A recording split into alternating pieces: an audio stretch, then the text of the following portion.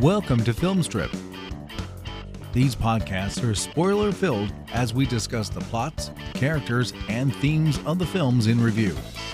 All content used or discussed in these podcast episodes is the property of the respective owners and used under the Fair Use Act, Section 504(c)(2), Title 17. Welcome to Filmstrip. I'm Jay. I'm Lindsay.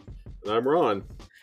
And this is our review of Silent Night, Deadly Night Part 2, starring, and I mean in the loosest use of that term ever on this show, Eric Freeman, James L. Newman, Elizabeth Catton, and the entire cast of Part 1 with Gene Miller as Mother Superior's lifeless corpse. Directed, edited, assembled by Lee Harry. Released in 1987 on an alleged $250,000 budget. We'll talk about that. Grossed $154,000 at the box office. So what are we doing here? Well, it's time for some annual holiday trash, obviously always from Filmstrip. And to pull the curtain back a little bit, we started the year with a review of the Steven Spielberg West Side Story. But Linz and our friend Mike from Amateur Tours and I actually recorded that in December. So the first thing we recorded in 2022 is Silent Night, Deadly Night 5, The Toy Maker. And by George, I was convinced that we needed to have a little synchronicity in this wacky year. So we're ending the year with a Silent Night, Deadly Night movie. And no, we're not doing the first one because we're kind of doing it tonight. If you've seen Part 2, you know what we mean. But yeah, I wanted us to get into this one. What a better way to end the year than with this action. So, Linz, I assume you've never seen this before, right? This was brand new for you. Brand spanking new. Saw it, finished it about half an hour ago. Outstanding. And Ron, I know this one's like in your rotation, like with me. You watch this oftentimes. Yes, I have seen this one a few times. Interestingly enough, well, two things, Jay. Before we get too far into my history, you introduced yourself wrong. I think you should have introduced yourself as Garbage Jay. that should have been it, right? But I mean, back that, when that meme, that meme is great. It's my favorite meme. I'll talk about that when I get the plot summary.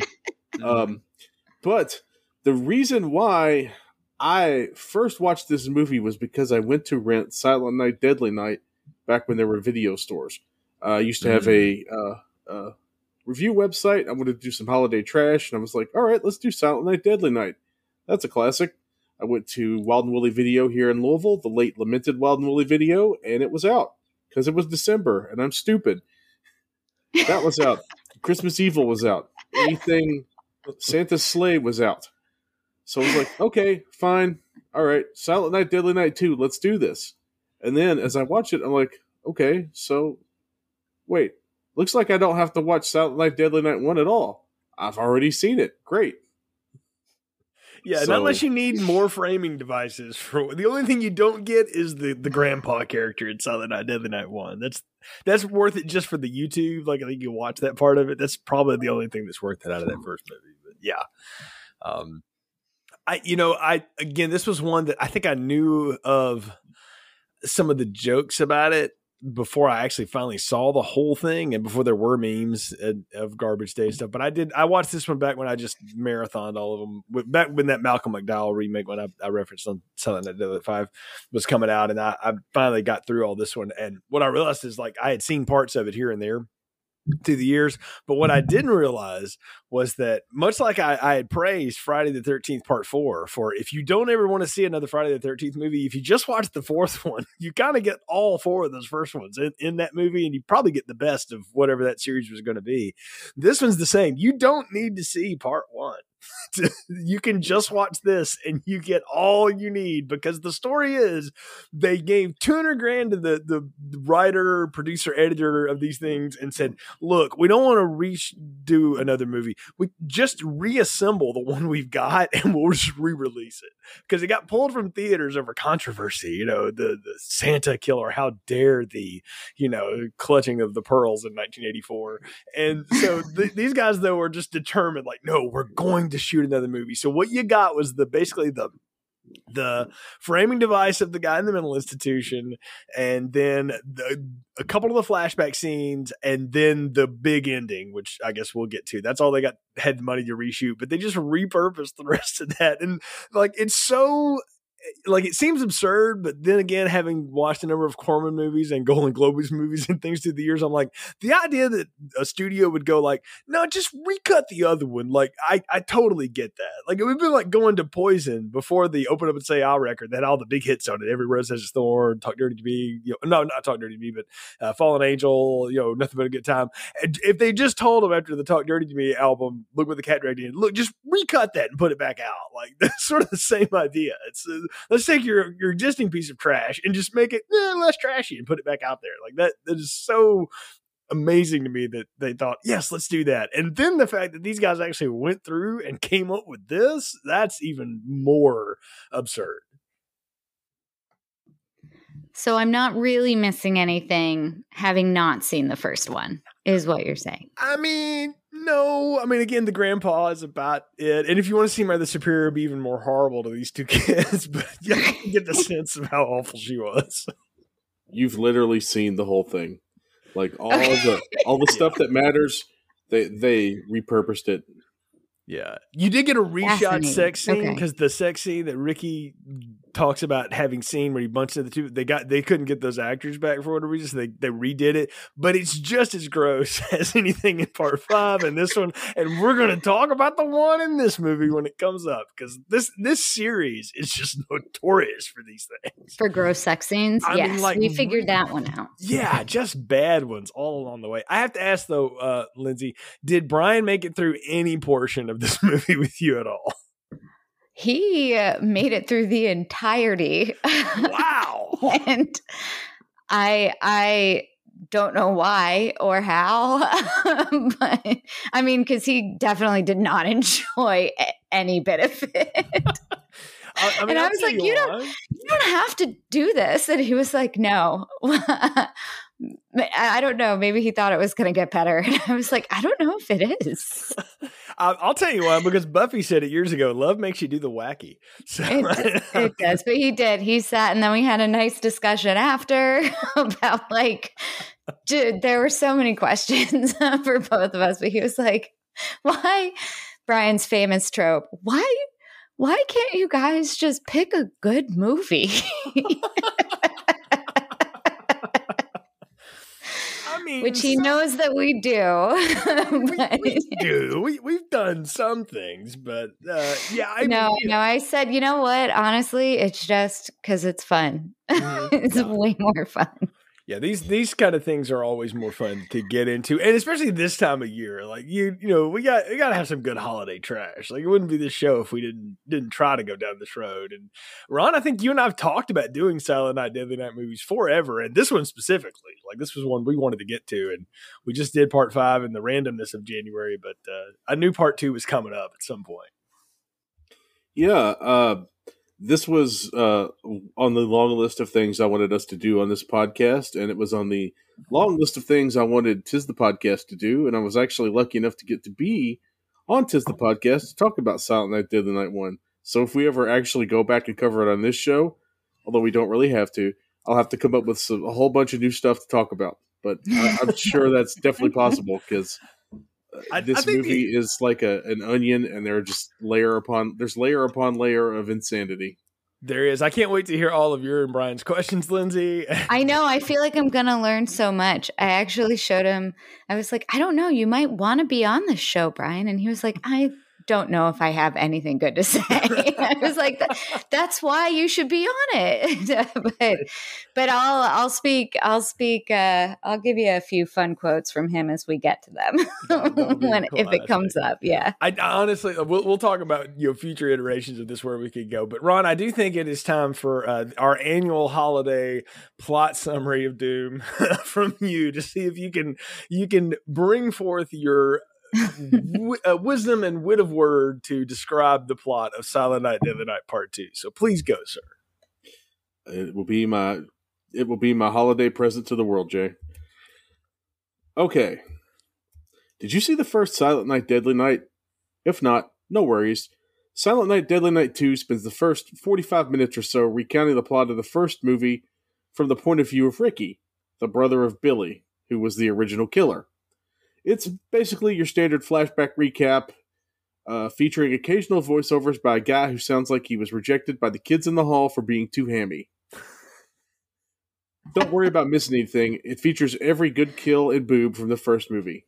Ostensibly, Ricky's getting interviewed by psychiatrist Dr. Henry Bloom. But that's mostly because they paid for the rights to the first movie and they're going to use every single frame of topless Linnea Quigley that they have.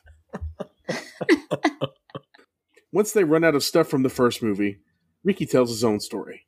Adopted by a nice Jewish couple, he had a good life, but his Christmas-related trauma never quite healed. Like a bull, he hates the color red.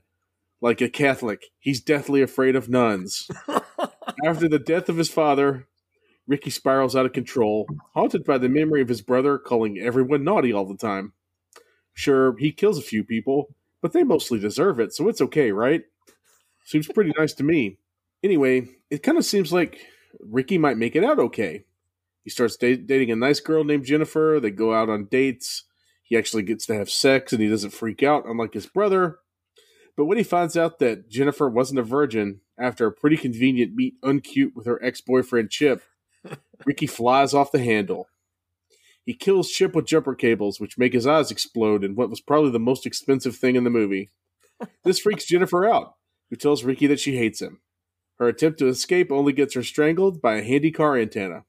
Remember those kids? The big metal car antennas you could snap off and beat or strangle someone with? Well, Ricky does, because he used it to kill. He gets confronted by a cop who kind of looks like a night watchman with a gun, but he takes the guy's gun and kills him. Then he goes on a rampage, just shooting random people in the neighborhood, including the famous Garbage Day gif I love so much. Ricky is stopped by more cops, who look like actual cops, but this attempt to suicide himself by cop fails because he's out of bullets. So Ricky ends up in the mental institution, talking to Dr. Bloom. Or so we think. Turns out, Ricky has killed Dr. Bloom with his own audio tape, which I'm sure is how Phil Spector always thought he was going to die.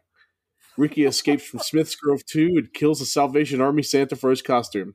Now it's time to track down Mother Superior and get some revenge for his brother. Smith's Grove 2, you say? Ricky tracks down the old nun and chases her through the house, but it seems like Mother S manages to avoid death when the police arrive, along with the nice nun from the orphanage. Not so fast, my friends. A touch of her arm leads to the severed head of the nun falling off of her body in what must have been the second most expensive shot of the movie. Ricky leaps in the frame with an axe. Why have it when you're decapitated? Okay, I'm sorry. Ricky leaps into frame with an axe, ready to kill, but the cops shoot him repeatedly, and he crashes through a patio door and out onto the lanai, knocking over a cheesecake and ruining the night of the Golden Girls. The police officer tells the nice nun, "He's gone, sister. It's over." But it's not over! Jump scare, a tight close-up of Mother Superior's severed head. Screaming! Ricky opens his eyes and smiles. He survived the Alex Murphy starter kit.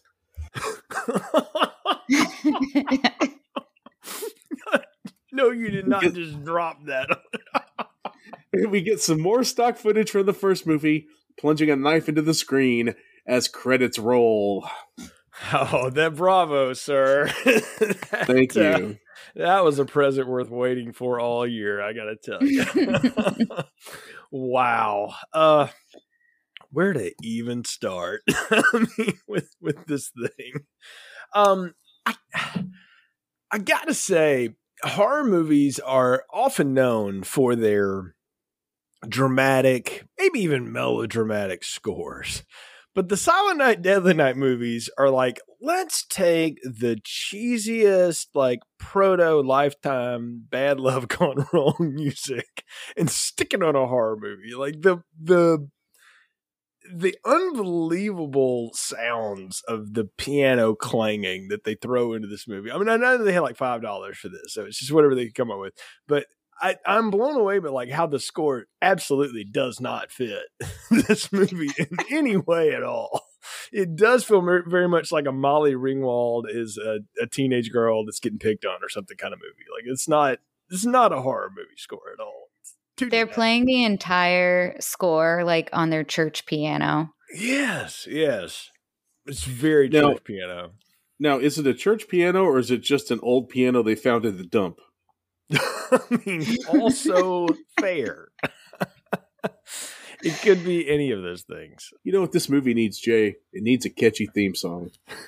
It needs something to elevate it above, Christmas Evil. It needs like a Silent Night, Deadly Night version of New Year's Evil, the New Year's Evil theme. Yes, it does. It needs a band like that to make that song, which is half of what makes that movie fun, is that unbelievable song. But people can listen to that in the archives of both this show and Tis the Podcast. I think we did it both times on those shows. We sure did. And you know what? If Jerry wants to do it on Totally Rad Christmas, I will be right there. Jerry, I'm right there behind him. And Lindsay, you got to come along for this one because you missed it twice now with us, so you've got to do New Year's Evil. But I will come along for the ride for sure. Yes. So let's get into this though. Ricky's in the Smiths Grove too, as you say, the Smiths Grove here. Well, just think about it, Jay. When do they always start messing with Michael Myers? Halloween. When are they messing with Ricky? Christmas Eve. What kind of anybody's working on Christmas Eve?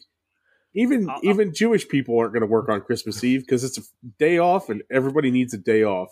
Yeah, I feel like I need to stick up for our friend April here, who is incredibly Jewish. I shouldn't say incredibly. Is our Jewish friend? That sounds bad too. I need to stick up for our Jewish podcast friend April here. As a Jewish person who celebrates Christmas in a very big way, I think she would be offended by the fact that the stereotype here is that the Jews don't do Christmas. That's not necessarily true. They just don't do it as the religious holiday that some of the Christians do, and not all of us Christians do that, by the way. So I thought that was. Not fair, but if we're going to start dinging these movies for not being fair to the groups that they're offending, I mean, come on, we're already behind the eight ball on that one with this. No, I love how we get like this whole like story for this doctor though too. Like, you got any kids, doc? And people can't see, but I'm making my eyebrows dance like Eric Freeman's, and because those caterpillars, babe, they were jumping. He's from North Carolina. He's not Canadian at all. I feel lied to. I know. I do too. I can't believe that. But no, he's did this. Tell me about your life, doc. It's just him and his wife, a couple dogs. All this stuff. I'm like, well, why do I care about this doctor? I don't even know who he is. I didn't know he had a name till you said it in the plot summary. I was like, he's Doctor So and So. He's Doctor Ready to Get Strangled because I knew he was going to get killed. I just forgot how. And I mean, death by half-inch tape. I mean, sure. I'm not sure it would hold up, but okay. That's not even half-inch tape. It's like 8-track tape. Oh, true. Yeah, it's not even that good. Yeah, so it's I don't know. It's funny to think about this, but we have to have some way because they realize it's like, well, in that first movie, and Linz, I'll just go to clue you on this. The 35 minutes you see of the first movie in this are the 35 minutes to see outside of like the 2 minutes of Grandpa. So they picked the best of that and they realized, okay, we got to pad this out to 80 minutes. So how can we do this? Slow explanations in hospital are the way to go. It was very, very slow. Punctuated by a number of eyebrow movements. So slow speak plus eyebrows equals 80 minutes, I guess. Ish, 88. I think 83. I don't remember the exact time, but hour and a half. Very slow end credits roll. Yeah. Very slow end credits roll. Mm-hmm. I think the 45 minutes or so of this movie that's an original movie is actually pretty fun. Just going to throw that out there. I mean, I'll give it this. It's an interesting choice to go, you know what? Let's make our protagonist the younger brother. Okay, sure. Like, I can buy that. It's kind of, it's a little Friday the 13th. But, sure, we'll go with that. Jason wasn't really around to see his mother do all the horrible stuff, but sure. But Ricky's having vivid memories of things that he was either a baby for or wasn't there for. And I'm like, it wasn't like Billy got him off to the side to go like, let me tell you how I murdered the topless chick with the deer antlers. He had no idea any of that happens. And he's recounting it as if someone has told it to him. the thing you don't do with the disturbed person is say, let me tell you how your brother murdered all these people. Like that's not an episode of NYPD Blue. Like they don't do that. So that's the amazing leap of leaps that this movie is asking the audience to take as well. The protagonist is a character you met before, but he's got a completely different recollection of the world that you saw, but it's exactly what happened last time. Like I don't know of another movie, play, book, story, half-ass thing written in a 5th grade class where somebody tried to pull that off, but it's a bold choice. We actually paused the movie halfway through to discuss this very thing.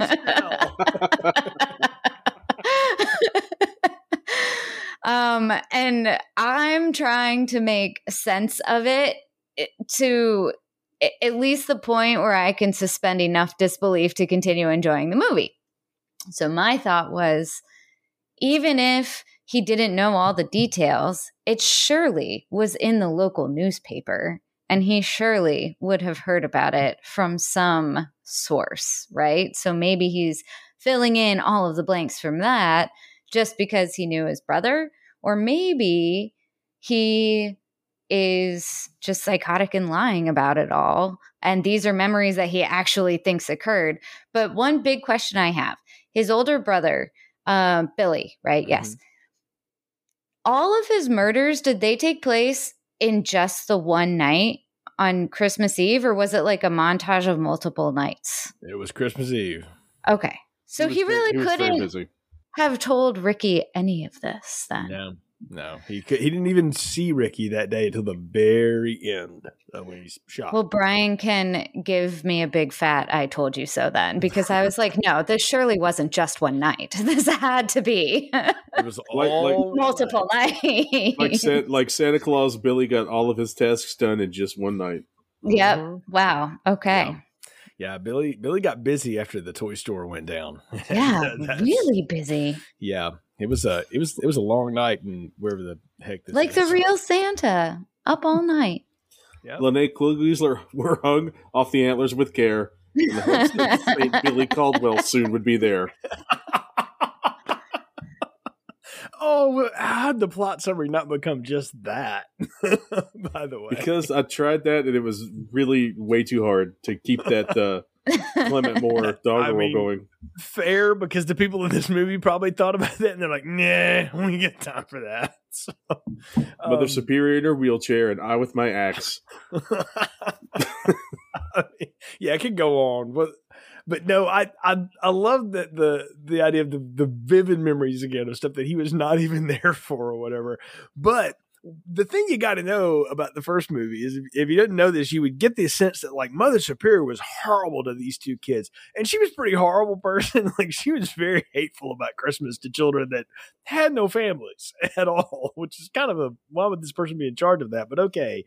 But she actually in the first movie, like they were relentlessly bad and awful to Billy, but Ricky got a pass. Like everybody loved Ricky. I mean, he was the sweet kid. Everybody liked him. So I don't know why he's going like, I friggin' hated that place. Those nuns were awful. F them. And I'm like, bro, are you just evil to the core already? Because they were good to him in the first one. That's the change in this movie. I wrote like basically an entire fan fiction version of this movie in like the 15 minutes between finishing and starting this podcast. So. Oh, please do tell. What was your version of this? Because I kind of know.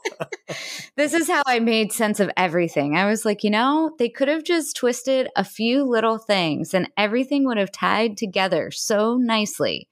And the big thing, and we'll get to some of these details, but the big thing is Mother Superior is living in an apartment numbered 666, and she's so mean, and she is the one influencing Billy to murder all these people. And I was like, oh. And as I'm watching this movie for the first time, I'm thinking, oh, okay, there's satanic nuns. Duh. Of course, I should have saw that coming.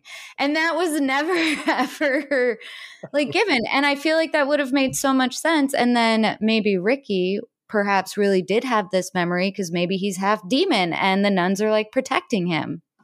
Lindsay, I love this because it's very giallo, and that would have been such a much more interesting movie if we had gotten any kind of thought like that. So that's my version of this movie. All right, let's make this Silent Night, Deadly Night 6 / The Omen 4 thing happen. Yes. I really like this idea. No, Ron, it's Silent Night, Deadly Night 666. Yes. You got to lean into this. Nice. Look, the curse of Mother Superior. Producer's cut. But no, I really, we've all seen the evil Catholic nun in the movie, somewhere along the way, right? This woman, in every iteration, both actresses that get to play her, it's like the worst mommy dearest thing going on. She is off. I see all of this greed when there should be gratitude. I'm like, it's Christmas Day for a bunch of orphans, lady. Let them open up a basketball. She is but you knew the people that like put her in that apartment hate her though, because they put her in an upstairs apartment with stairs in it with no lift, and she's in a wheelchair. They're like, screw you, figure it out, Mother Superior. Yeah, she doesn't even get that Mrs. Deagle lift from Gremlins. No, she didn't have anything. So I'm sure it was just like somewhere along the way they're like, hey man, like there's nowhere, like, he's gonna push her down the stairs. Why does the nun in the wheelchair have stairs? Don't worry about it, it'll look cool. We'll give her another wheelchair at the bottom, it'll be fine. Right, he'll actually get stuck in the first wheelchair. Sure. So she had a fall that a 20-year-old wouldn't get back up from. Like, I don't understand that. Rob, you got to explain to me what happened to her face too at the end of this. That's another big question. She's got Donald Pleasant's face from Halloween 4 and 5, but I'm like, I don't remember a fire. I just heard something about a stroke in like an offline somebody told. I think that's just her natural evil postulating out of her face. It's Pazuzu coming out. Yeah. That's it, exactly. Oh my goodness! So I do love that this movie does take the time to cast 4 different people to play Ricky, the original. Well, I guess 5. The original baby, the kid that played him in the end of the first one's flashbacks, and then like the teenage version, which is kind of like John Cryer circa Superman 4-ish looking, when he just decides to rando murder 2 people that are making out in the woods. Because I guess it's not rando. We should say the triggering thing for Ricky is that he saw his mother after his father got shot by the Santa Claus robber get murdered, then raped, or raped, then murdered, one or the other, in the street there. And so anytime like a shirt is torn open on another woman, he just loses his mind. Like and that was Billy's trigger too, is that's what set him off, Lindsay. It wasn't just the shirt, and it wasn't just the shirt being ripped open, it was a match cut for match cut of the first attack from the first movie. Yes, like they took the time to make that work exactly the same way so that he would go and lose it. And I love how he runs over that like 50-year-old dude that's hanging out with that 25-year-old woman in the Jeep. And then he's got to kill her too, but then he just goes on about his day. Like that's the thing, is like Ricky has moments where he's sort of clear and he's cool, and he gets the Jewish step parents and like the nuns come around, but they're like, oh, just ignore them. That's all fake anyway. And so he's good for a long time. Then stepdad dies. And then all of a sudden we get the scene in the woods, and it just triggers him off again. And then he's normal as a dishwasher with a motorcycle before, the movie scene, which we'll get to. But I don't know. I got a kick out of the fact that they bother to spend so much time in flashback scenes for him to have these moments of murder. But I wanted to ask y'all, did y'all need to see Ricky do like a kid murder? Like I needed him to see, like he needed to kill somebody as a kid and then go dormant for a few years, kill somebody as a teenager, then go dormant, and then be Eric Freeman on the spree. I kind of felt like we needed the Michael Myers leveling up of murdering people. Like you needed to murder some kid at school too, I think.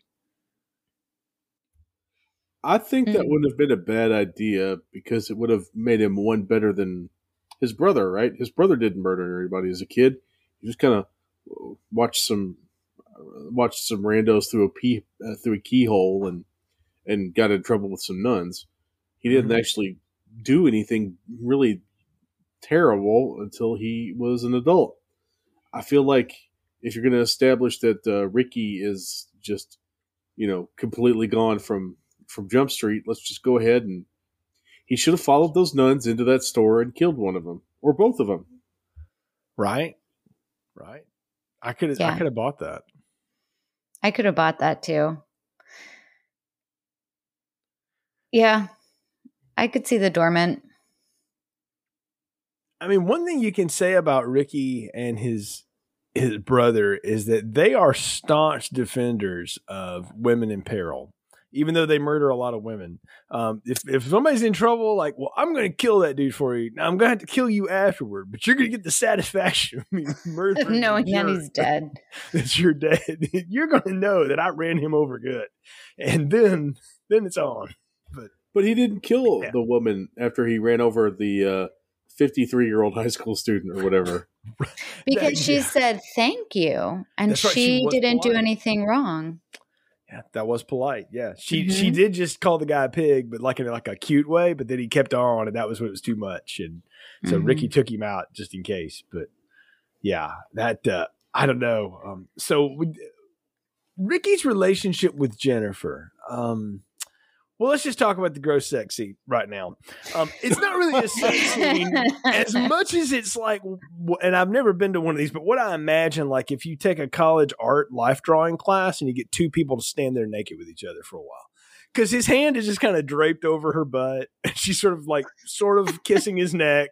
And he's just sitting there looking sort of disinterested. I'm like, I've seen actors that look like they had no chemistry. Some that look like they had a lot of chemistry in a sex scene. These people look like they didn't even know the other person was there. And that takes some work. I mean, it would have been, maybe he just didn't know what he was doing. Maybe that was his acting choice. I mean, he did say it was his first time, and he thought it was hers too. I'm like, bro, clearly it is not. So, but what's funny to me is that, I mean, I know it's an 80s thing because if you watch the original Terminator or the original Highlander, the sex scenes are shot pretty much the same way. This blue light in the background and, soft music and, lots of caressing and stuff. But in those movies, there's a lot of like, I don't know, give and take, for lack of a better way of saying it. And again, these are like two statues looking at each other the whole time. It's very, very strange. As opposed to like the ones in part 5 where we're like, oh, there's almost too much going on here.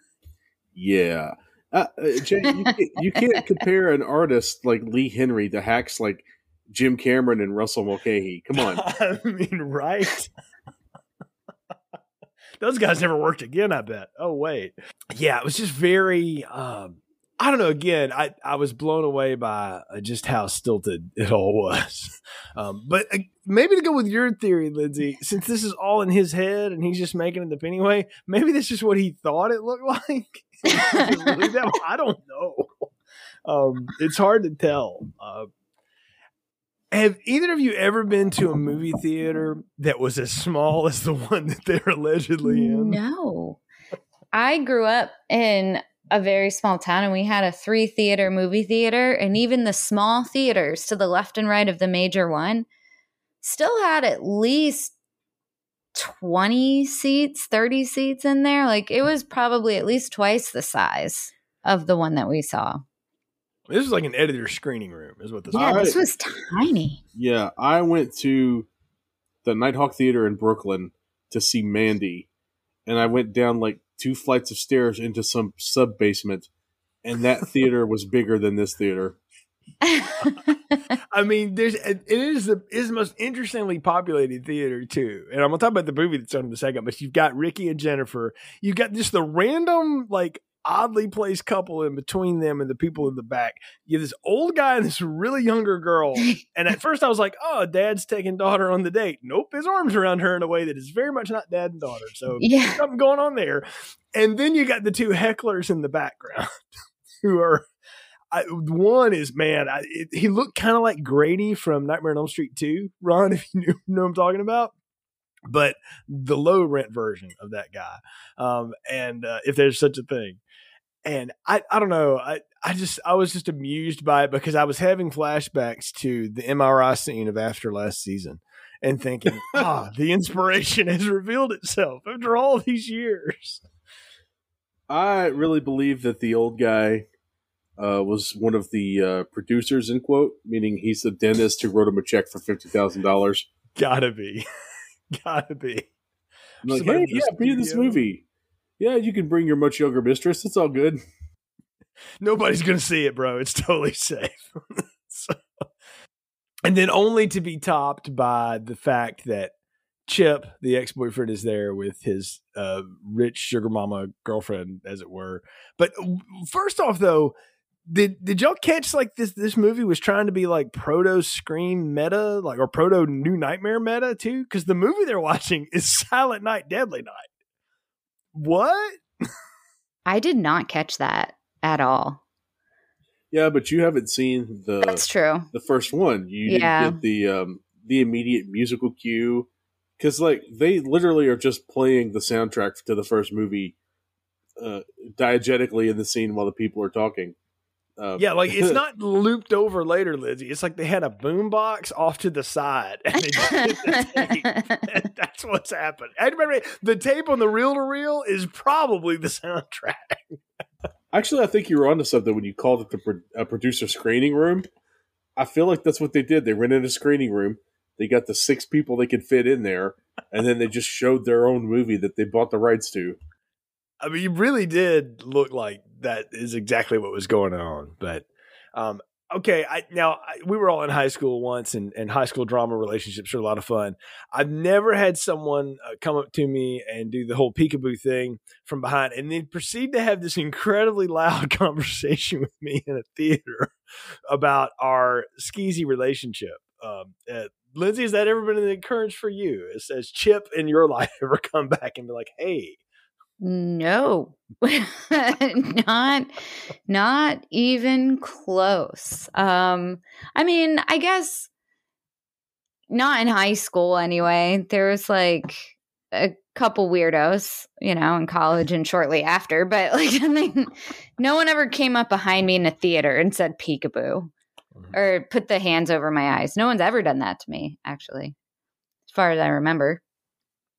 Yeah, I was amused by Chip because the minute you meet him, you're like, oh, dead meat. It's going to happen. Like, know for he's sure. going to die, right? And no one's sorry when it happens, but No, he's a complete skis. But he is like what I think these producers were looking at the time. And you got to look at what movies were happening at the time. They're like, we got to have some yuppie asshole in this movie. Oh, for sure. And he is proto William Zabka if there ever was one. I called him John Cryer earlier, but he's got a lot of Billy Zabka going on, at least in the way he acts. Yeah. So, does anybody know Judge Reinhold or someone who kind of is like Judge Reinhold, or Yes. might have seen a Judge Reinhold movie? No. It's maybe a foot shorter. Yeah. Does Billy Zabka have like a untalented cousin? Okay, yeah. All right, we'll go with that guy. We'll go with James Zabka. Yes. I don't even know who this guy is. It doesn't matter. Because it's, Ken Weichart, whoever you are, email us, filmstrippodcast@gmail.com. I'd love to talk to you about any memory you may have of this movie. I can't imagine you have any, but okay. But we got to say, though, like, Ricky's violent tendencies have started to come out before this all goes down, before he figures out what's going on here, right? Because he's getting two-timed. Basically, he's going to find out about it in the next scene. But he talks about like watching some loan shark shake, or as he says, it's some squirrel getting its nuts squeezed in the lobby, and he kills the guy in like pure Batman villain mode, where he shoves an umbrella through him and opens it. I was like, oh, that's like some Friday the 13th 7 shit right there. That's pretty good. And apparently the MPAA made him cut it because there was too much fake liver hanging off the damn umbrella. He just needed to do like the Burgess Meredith penguin laugh from the Batman 66. The yeah. I mean, does he not? I mean, he kind of does. Nobody's happier to be on a murder spree than good old Ricky, because he's just like laughing and laughing and laughing. He takes so much joy. That is his piece. He really enjoys. He is just having a day, and we're just part of it. It's wonderful. I will say it was Having seen Silent Night, Deadly Night 5 first when we recorded it in January, put me in a bad place for this movie because I was expecting so much like better special effects, I guess. And so I was like, the first few, murders, blood scenes, I was like, oh, it'll probably ramp up. I'm sure we'll get more. There was a lot of good stuff in Silent Night, Deadly Night 5. And then the umbrella scene happens, and I was like, okay, here we go. It's starting. And then I noticed the umbrella, like that blood was polyed on to that umbrella. It was raining all over it, and it just stayed. The blood didn't drip. It was like spray painted on.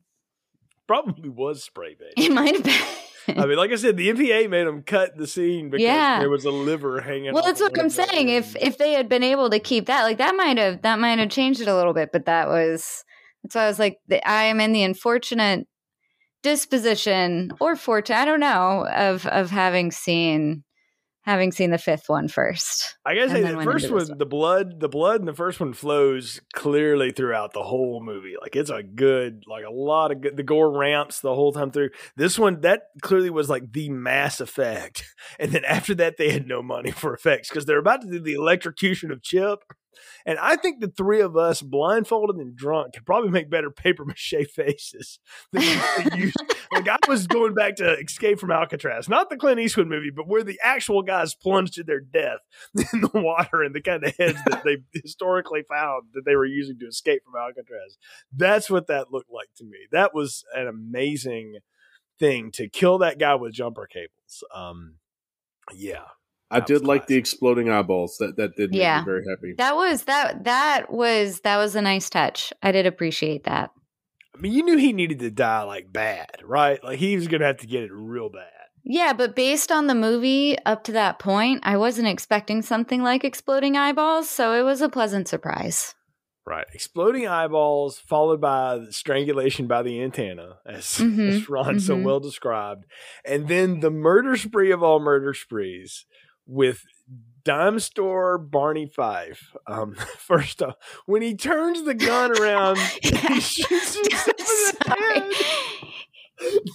the head. Okay, I just want to tell everybody, if you've seen Halloween Kill, you've seen a much better version of the same gag. Because Michael Myers kicks a woman in the arm and she shoots herself in the head. The same kill is in this movie, and I will not be denied. I think David Gordon Green thought about this and was like, we just need to have Michael Myers do that to Ricky Caldwell killing from the second side. I would have no doubt that David Gordon Green has seen Silent Night, Deadly Night 2. You know Danny McBride has, at least. Oh, yeah, 100%. Yeah, I assumed Chip would just get like his head mashed in the hood of the car, like the thing where you slam the head in the thing and it explodes. I didn't expect the exploding eyeballs. I did clap like a circus seal and cheer at that, but that's just me. I mean, it was a good kill, and then Jennifer goes down, and that's where Ricky just loses it. And the shooting spree of all shooting sprees. Now, I didn't do a full count on the weaponry, but I'm like, okay, so one went in the deputy, then one on the rando dude on his porch, then Garbage Day, that is some like commando level Goalie Globus mission in action kill. Like that was precious, Ron. I was like, I know Ron enjoyed that. And then we shoot the radiator of the Pinto for it to explode. He did shoot the Pinto 3 times. He did, and Lindsay, we just watched Fast and Furious. So that jump, I was like, oh, it's just like the end of Fast and Furious. It is. I have comments on that if you want them. Please. No, the main one is Brian said, and he would know a little better than me, but he goes, no security guard or police officer is armed with anything strong enough to do that to a car. I was like, even in the 80s? And he goes, any time. No, never. Especially in the 80s. Yeah. That gun weighed at least a third of what that man's body weight was. That 357 is a huge weapon. And I mean, that was the Murtaugh pistol, just for you lethal weapon fans out there. That's what he had. But I could spend 20 minutes talking about Garbage Day and just how amazing that is. And I've never heard the commentaries of it. I know there is one for this. I won't spring for the Blu-ray to listen to it. But I've got to know if there's any insight into, we're going to make the most elaborate death. Just the random guy with the trash can for a reason. They had to have no idea that would become a thing. And apparently Eric Freeman didn't know he was a meme until somebody showed it to him years and years after the fact. He was like, people want to talk about this? He was sort of blown away by his fame and fandom from this. I was really excited to see that part because I've heard it so many times from you guys and from Ryan, who's been on Filmstrip before, and a number of other people, and I've seen all the memes. And so when I finally saw it in context, it was everything I hoped it would be. I was going to ask, did you have any frame of reference for what that was from at all? I knew what movie it was from. Mm-hmm. I knew like the reference, but in context of the movie, I had no idea, like how absolutely random it was. And, yeah, it worked for me. I give Garbage Day 2 thumbs up. Garbage Day is a large popcorn. We'll talk about the rest of it later, but the Garbage Day definitely a large popcorn. That 8 seconds of cinema glory. Now I wonder. I would be interested in hearing the commentary. Was that scripted or I don't know. Ron, what was the direction behind that? Into this, because I have no idea. I have absolutely no insight into this because I do not want to kill the magic. What I can tell you is fair. What I can tell you is that Eric Freeman has maintained since he allowed himself to be found again and started to show up to screenings of this movie. He maintains that they told him to do that acting. He says that they told him to just be as hammy as he can, probably because they needed to make up for the lack of actual content in the movie. I mean, I can believe it because it's so over the top, but it's also oddly perfect for it too. Because if you played it any other way, I don't think it would work. This movie barely works anyway. But if he's not doing that, there's nothing to watch. Just be honest, this is boring as hell. If he's not doing all that stuff. If he's not being malevolent Bruce McCullough from Kids in the Hall, then there's absolutely nothing happening in this movie. Yes, no. In spite of the blatantly crazy kills and all the effects, like I said, they blew the effects budget between the umbrella guy and all of this right here because they don't have any money the rest of the movie for anything. You can tell because there's no. Well, as I bemoaned in the plot summary, how do you chop a nun's head off and there's no blood on the fucking habit? I was like I say, this whole scene is amazing, and then like you say, he's just gonna shoot himself by the cops. Of course, he's out of bullets, but I didn't do a count. But I think it's like a Halloween 2 situation where he got off an extra shot than should be allowed in that pistol, and I think there were 7 or 8 in that one, but I can't remember, completely. But it doesn't matter because if it's wrong, then it's even better. I can only think of 6. Which might be the only way this movie has any bearing on the real world. I mean, yeah, it doesn't even matter if it's real or not. I just kind of, in my head, I'm like, did he fire? I'm doing the Dirty Harry. Did he reverse fire 6 or 7 times? I'm convinced they were doing a riff on Dirty Harry with him. They told him, be Clint Eastwood. Because he's kind of being Scott Eastwood. You have to ask yourself, is it Garbage Day? Well, I mean, that's perfect. But we get back after all of this where Ricky is like, oh, sorry, Doc, time's up. And we realize he's killed the doctor because he's thrown Not Yaphet Kotto out of the room twice, who's supposed to be there to protect him against the crazy white boy. And that guy had to leave for his Danny Glover lessons, Jay. Oh boy, he had a little bit of that going on too. I mean, it was also a little bit of Eric LaSalle's Soul Glow from Coming to America was going on with that guy. There was a lot of things going on with that dude. He was 3 different horror movie characters at once. And yes, Coming to America is a horror movie. I will argue with that with anyone. But yeah, Ricky's gonna go on the spree now. So he kills Salvation Army Santa, steals his costume. The phone booth and like the whole wall scene, y'all. I don't know if you've ever seen it, but Airplane 2 has Ted Stryker in a mental hospital, and it seems like the same set from the Zucker Brothers movie. I swear it is. If you go look at that wall, it's probably a Hollywood wall, but I'm maybe it is. Maybe they got a discount. Mm-hmm. I'm offended that you think I haven't seen Airplane 2 50 times, Jay. I knew you would have seen Airplane. I didn't know if you'd seen Airplane 2. And so that's a special kind of place right there. They showed Airplane 2 more than Airplane on Showtime. I watched it every time it was on. Lindsay, just for the record, have you seen Airplane or Airplane 2? I have not seen Airplane 2, I don't think. I say that because I'm sure there was a time when I was younger that it was on TNT or something. And, Do you remember William Shatner on a moon base not playing Captain Kirk? Because that'll tell you if you've seen Airplane 2 or not. I'm going to go with no on that. Okay. Even if I've seen it, I remember nothing about it. So it'd be one of those things like Devil's Advocate where I'll watch it decades later and be like, oh, yes, I have seen this movie before. I'm telling you, it is. It's that scene is worth a revisit. It may be some of Shatner's best Shatnering ever. Maybe outside of Star Trek V. But it really is. It really is some top tier Shatner. It's perfect, and he knows it too, which is the fun. Which is great. But no, it's the scene outside of that hospital. So he goes after Mother Superior, and I do love the fact that they obviously like this was the movie they wanted to get to. Ricky's going after Mother Superior. And I love how she's watching the Christmas parade on her little black and white TV and somehow senses the evil is coming for her.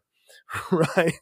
And he does a whole Shining Jack Nicholson routine with her with the axe in the door, like through like 3 doors. Like they spent some time like setting that up. They clearly like we're going to recreate that.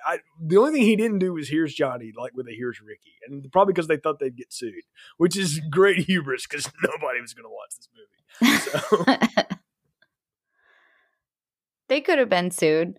When she pushed that, what was it, like a dresser or something up against the door? Mm-hmm. My first question, I just said out loud, how did this old lady in a wheelchair push that up against the door? And Brian goes, how did she get up the stairs? And I was like, right. Oh my God, you're right. I didn't even think about that. I'm sure they carried her up there like Norman Bates and said, fuck you, and left her there. I was like, is there a lift? So we're like, I'm looking for a lift on the stairs, and no, there's nothing. It's like there's no lift, there's nothing. All I can think of, maybe go with your theory, Lindsay. She's an evil nun, so she was using her satanic demon powers to move that table. Or like one of her, like cretins or so, maybe she'd get carried up the stairs, Right. I mean, it's a great standoff between the two of them, but I love how even to the end Mother Superior is not backing down. You need to be punished, you need to take your punishment. And I was like, lady, you are going to die so hard right now and you have no idea. And she has like a little bread knife. That's what she grabbed, a bread knife. Mm-hmm. That will do nothing. There's no sharp point there. You just saw his finger off. I'm not certain of it, but I can only guess when it came time to do the scene, they're like, where's the prop knife? We don't have one. Go to catering and grab whatever's on the table. We don't have a catering budget. Yeah, we do. My wife brought sandwiches yesterday. So just grabbed whatever was there. But we get the jump cut, though, because he's swinging the axe. You don't know what's going to happen. I kept waiting for Ricky to get shot, like with the axe in the air. I knew that happened, but I didn't know that. I'd forgotten that he killed Mother Superior. But, like, what a clean, like, perfect head chop. And again, there's no blood anywhere because there's no money for it. But really, she's so evil, she doesn't even have blood anymore, y'all. Like, that's what we're led to believe about Mother Superior. They had to reuse that nun costume several times, Jay. They couldn't get any blood on it. And then it had to go back to the novelty shop. Right, yeah, it was definitely on a lease with an option to buy, like Fletch. I mean, there was no keeping those false teeth. And maybe her Donald Pleasance makeup, too. Like, that had to go back, too. I think, like, there was still a little part of me, because there was that cutaway, I was like, oh, maybe she did murder him, and this is where we find out that she has all of these, you know, evil powers. Because at this point, as you know, I've already rewritten the entire movie. Right. So, but yeah, then her head fell off. And I thought, wow, he had a lot of time to clean up and really make this look nice. I mean, he wanted that other nun to find. I think that's supposed to be the nice nun from the first movie, though it's never really called out. But, I mean, clearly played by very different people. But at this point, they already know that you know that, so they don't care. And they're just rolling with it. The cops show up. I love that Mother Superior gets like an entire SWAT team basically to come in there and check out what's happening to her. Like one cop maybe, but no. The Michael Myers wipes out a street of people, and there's maybe 4 cops. One dude in a Santa suit goes after a nun, and the whole team shows up. It's like an episode of Hunter or something. Maybe she paid off the police. I don't know. Lindsay, I'm loving your whole like rewrite of this. Like, they should really contact you for this recut. They're really on her side. We go forward with the Silent Night, Deadly Night 666 idea. Well, I think though. I mean, I'm saying, yeah, maybe her web travels very far. Who knows? I'm sure it's in the police force. But even if it's not, I feel like if you're that high up in the Catholic Church, and if you are a very well-known Mother Superior, I think people go to great lengths to, make sure you're protected. Or go to great lengths to hide your secrets. Now it's a Dan Brown novel. So.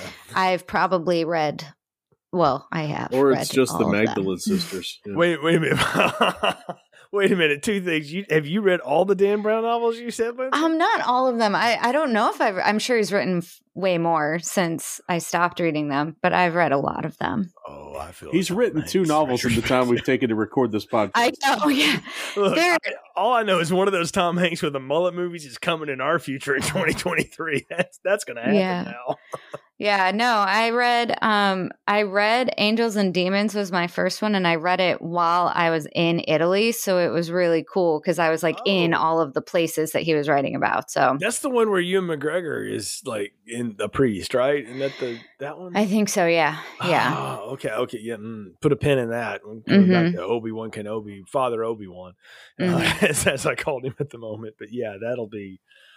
I remember that one because there's this whole Yeah, and then he had a bunch of others after, like Inferno, and then there was Da Vinci Code before. So I read the first 4, whatever those were. I can't remember. Only thing I remember about Inferno is that the opening scene and with the actor that I really like, Ben Foster, and that's all I remember. But oh wow, okay, well, to revisit it another time. But yes, I can go with you on the Catholic nun maybe has the reach to get that kind of pull, but.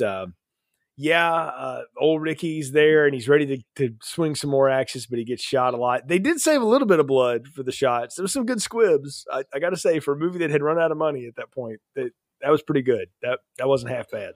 Oh, this isn't where they ran out of money. They shot this first. Okay, fair. So maybe the nun decapitation was where they had run out of money. But the nun decapitation and this scene is where they spent like half their $250,000. Most of it was to rent that the hot rod that Chip's driving. Yes, that Mustang. Oh yeah, and the motorcycle. I didn't notice what kind of motorcycle it was that Ricky was riding, but they didn't let you. I feel like it's not cheap. They didn't let you get a good look at it because they couldn't get a motorcycle sponsorship.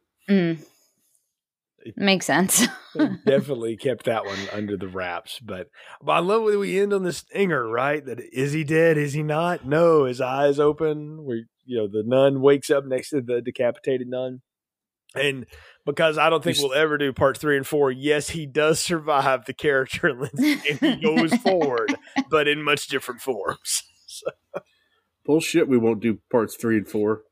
We gotta have something for next Christmas. I've already got plans for next Christmas, but we'll get there next Christmas. But yeah, next Christmas, you killed a nun. We shot you 3 times and you ran away. Next year. Keep it going, yes. No, Mariah Carey, eat your heart out. we have to stop there because if I go any further, we're going to have to write the estate of Wham a check. It's also true. Oh my! Well, I mean the movie has ended. Santa is dead, but it ain't over yet because it's time to give final thoughts, recommendations, and popcorn ratings. So, what are yours for Silent Night, Deadly Night Part 2, Lindsay? Oh, wow. Well, I still maintain that Garbage Day gets a large popcorn. Silent Night, Deadly Night 2, however, I gotta go with the small. I debated giving it something a little less. I mean, it is Christmas trash in its finest, I think. Like, there is something, and I had so much trouble trying to explain this.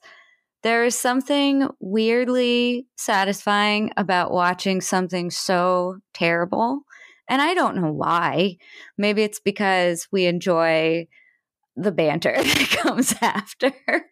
But so, yeah, I could absolutely see myself watching it again. But as a movie as a whole, and every part of it that makes it up between the acting and the special effects and the writing and everything else, I gotta go with a large part, not a large popcorn. Wow. I gotta go with a small popcorn on this one, guys. But it was a good ride. Okay, more rewatchable, this or the Toy Maker? I would rewatch the Toy Maker first. I liked 5 better. All right. Ron?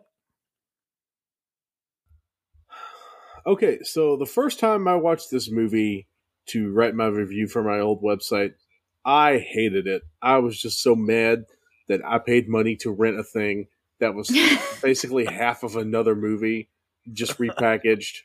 And then, like 35 minutes of original material. I was just so mad. However, I've come back to watch it like 5 times since then, if not more. Every year or two, I will pick this up and watch it. So I can't give it a small popcorn. I'm going to go with a medium popcorn because to me, this is the kind of weird, insane movie that grows on you. If only for the, what's his name, Eric Freeman performance. Mm-hmm. Like, watching him is like discovering some sort of new animal. and watching it like in its natural habitat. It's just like, okay, what would happen if we took this Sumatran rat monkey and we threw it in the zoo, and let's figure out what happens.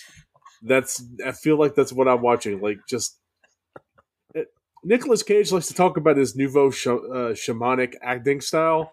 Well, he's got nothing on Eric Freeman because this guy just goes for it, and whatever it is, we don't know, but he goes for it. I'm so glad you referenced Nicolas Cage, by the way, because I recently just rewatched the Nicolas Cage Wicker Man not long after seeing this, and I was like, "Oh, they're brothers." Like, you can see it. So, what kept you coming back to keep watching it if you hated it so much the first time? I don't really know. Mostly the Garbage Day. Yeah. Like, the Garbage Day meme would just come back into my head, and I'd be like, you know what? I should watch that movie again. And then I'd turn on Tubi because, of course, Tubi. It would be on there for free. Or I'd turn it on at Shudder, and they don't have Silent Night, Deadly Night 1 or Christmas Evil, but they got Silent Night, Deadly Night 2. So I'll watch that one. And, so on and so forth. It just kept showing up for free on things, and I'll be sitting there, nothing else to do. It's like, yeah, sure, okay. It's this or a Hallmark movie. Let's rock and roll. Oh, I'd 100% watch this over a Hallmark movie every second of the day. No over question. That new Lindsay Lohan Christmas Netflix trash. I watched that. I watched that one too, Jay. Let's talk about it sometime. Yeah, It's like they spent $5 million to make an unauthorized Lifetime movie. Yes, it is, and wasted all 5 million of it because I've seen a lot better Lifetime movies. Well, I discovered this one long after it was a thing, but I have to say there may not be another series that completely reinvents itself nearly every chapter that it has, like Silent Night, Deadly Night does. I mean, the first one is basically its own thing, and then the second one is just half the first one again with some cheapness and Eric Freeman's Caterpillar self on it.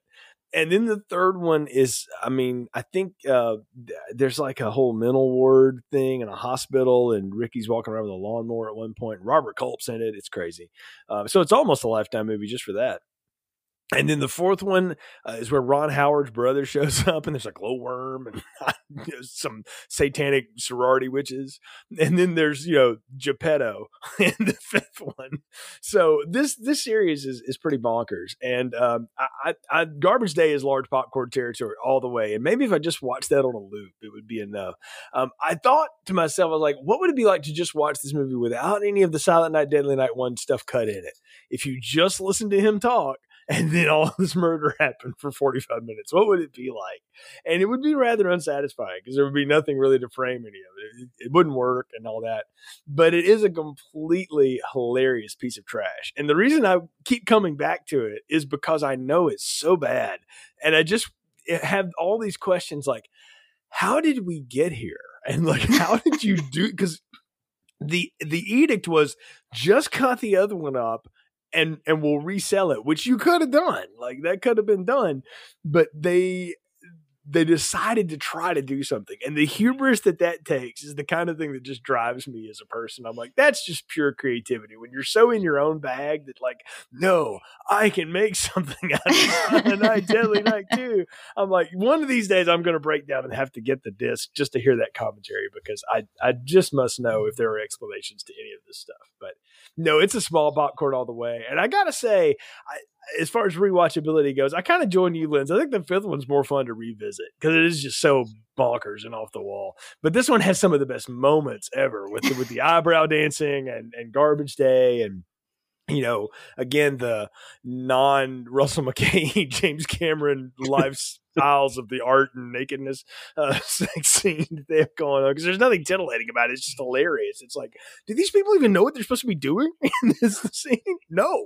And I don't know. It's just funny. But I have a blast thinking about this. And it is one of those things that, like, at holiday time, I'm probably going to come back to it just because it's something good to have on. And like you say, Ron, Tubi is our friend. It's always got this. And I think the third and the fourth one are like right there after it. So if you want your Silent Night, Deadly Night fix, you got it right there. So small popcorn for me, but overall a fun experience nonetheless.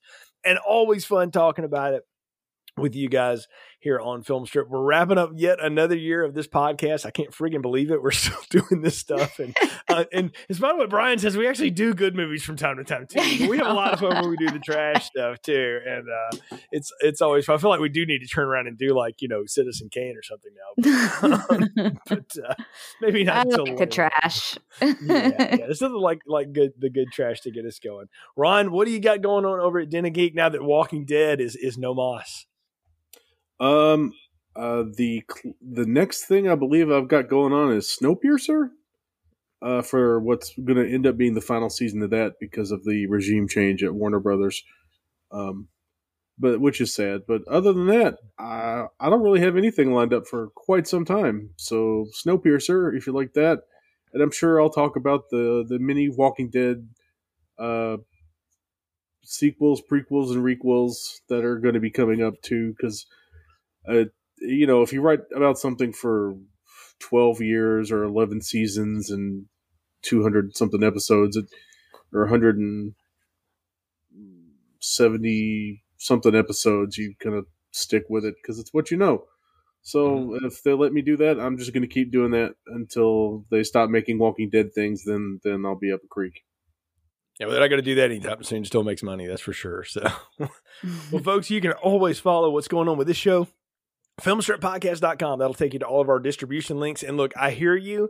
I don't know why it takes 2 days for the Apple feed to get uploaded. We upload the show early. I listen to it on Spotify or go to Anchor. I don't know what to tell you. I've asked Apple and they basically told me, since you're not Joe Rogan, we don't care. And so it'll get there, I promise you. But please subscribe and let us know what you think of the show. Leave us a review. You can follow the show on its various social media outlets now. Filmstrip Pod. We're on what's left of Twitter, Facebook, Instagram. We're on something called Hive, which I don't know what that is, but Ron runs that, and Mastodon. And I don't know. We don't have a TikTok yet. We probably don't need one. But maybe that'll be next in 2023. I actually looked into getting us on TikTok, but I don't know what it is or how to do it. And I'm not going to learn any dances. So no. I mean, if we're going to do dances, then we got to do Suspiria, but that's another day on Donahue, as it were. Oh, please. Can we do Suspiria? I saw Claudio Simonetti play the soundtrack to Suspiria live in a basement of a bar. It was awesome. Okay, yeah, we're definitely doing that one now sometime in the future, along with good movies and also other not good movies. Along the way. But again, folks, it's always fun talking about it, and we appreciate your support listening to the show. All these years, we're still chopping it up, having a good time talking movies. So for Lindsay and Ron, I'm Jay. Happy holidays, everybody, and have a great one from Filmstrip. Thank you for listening to Filmstrip. You can find more episodes on our website, filmstrippodcast.com. The Filmstrip theme music is produced and performed by Frozen Lake 121. All content used or discussed in these podcast episodes is the property of the respective owners and used under the Fair Use Act, Section 504, C2, Title 17.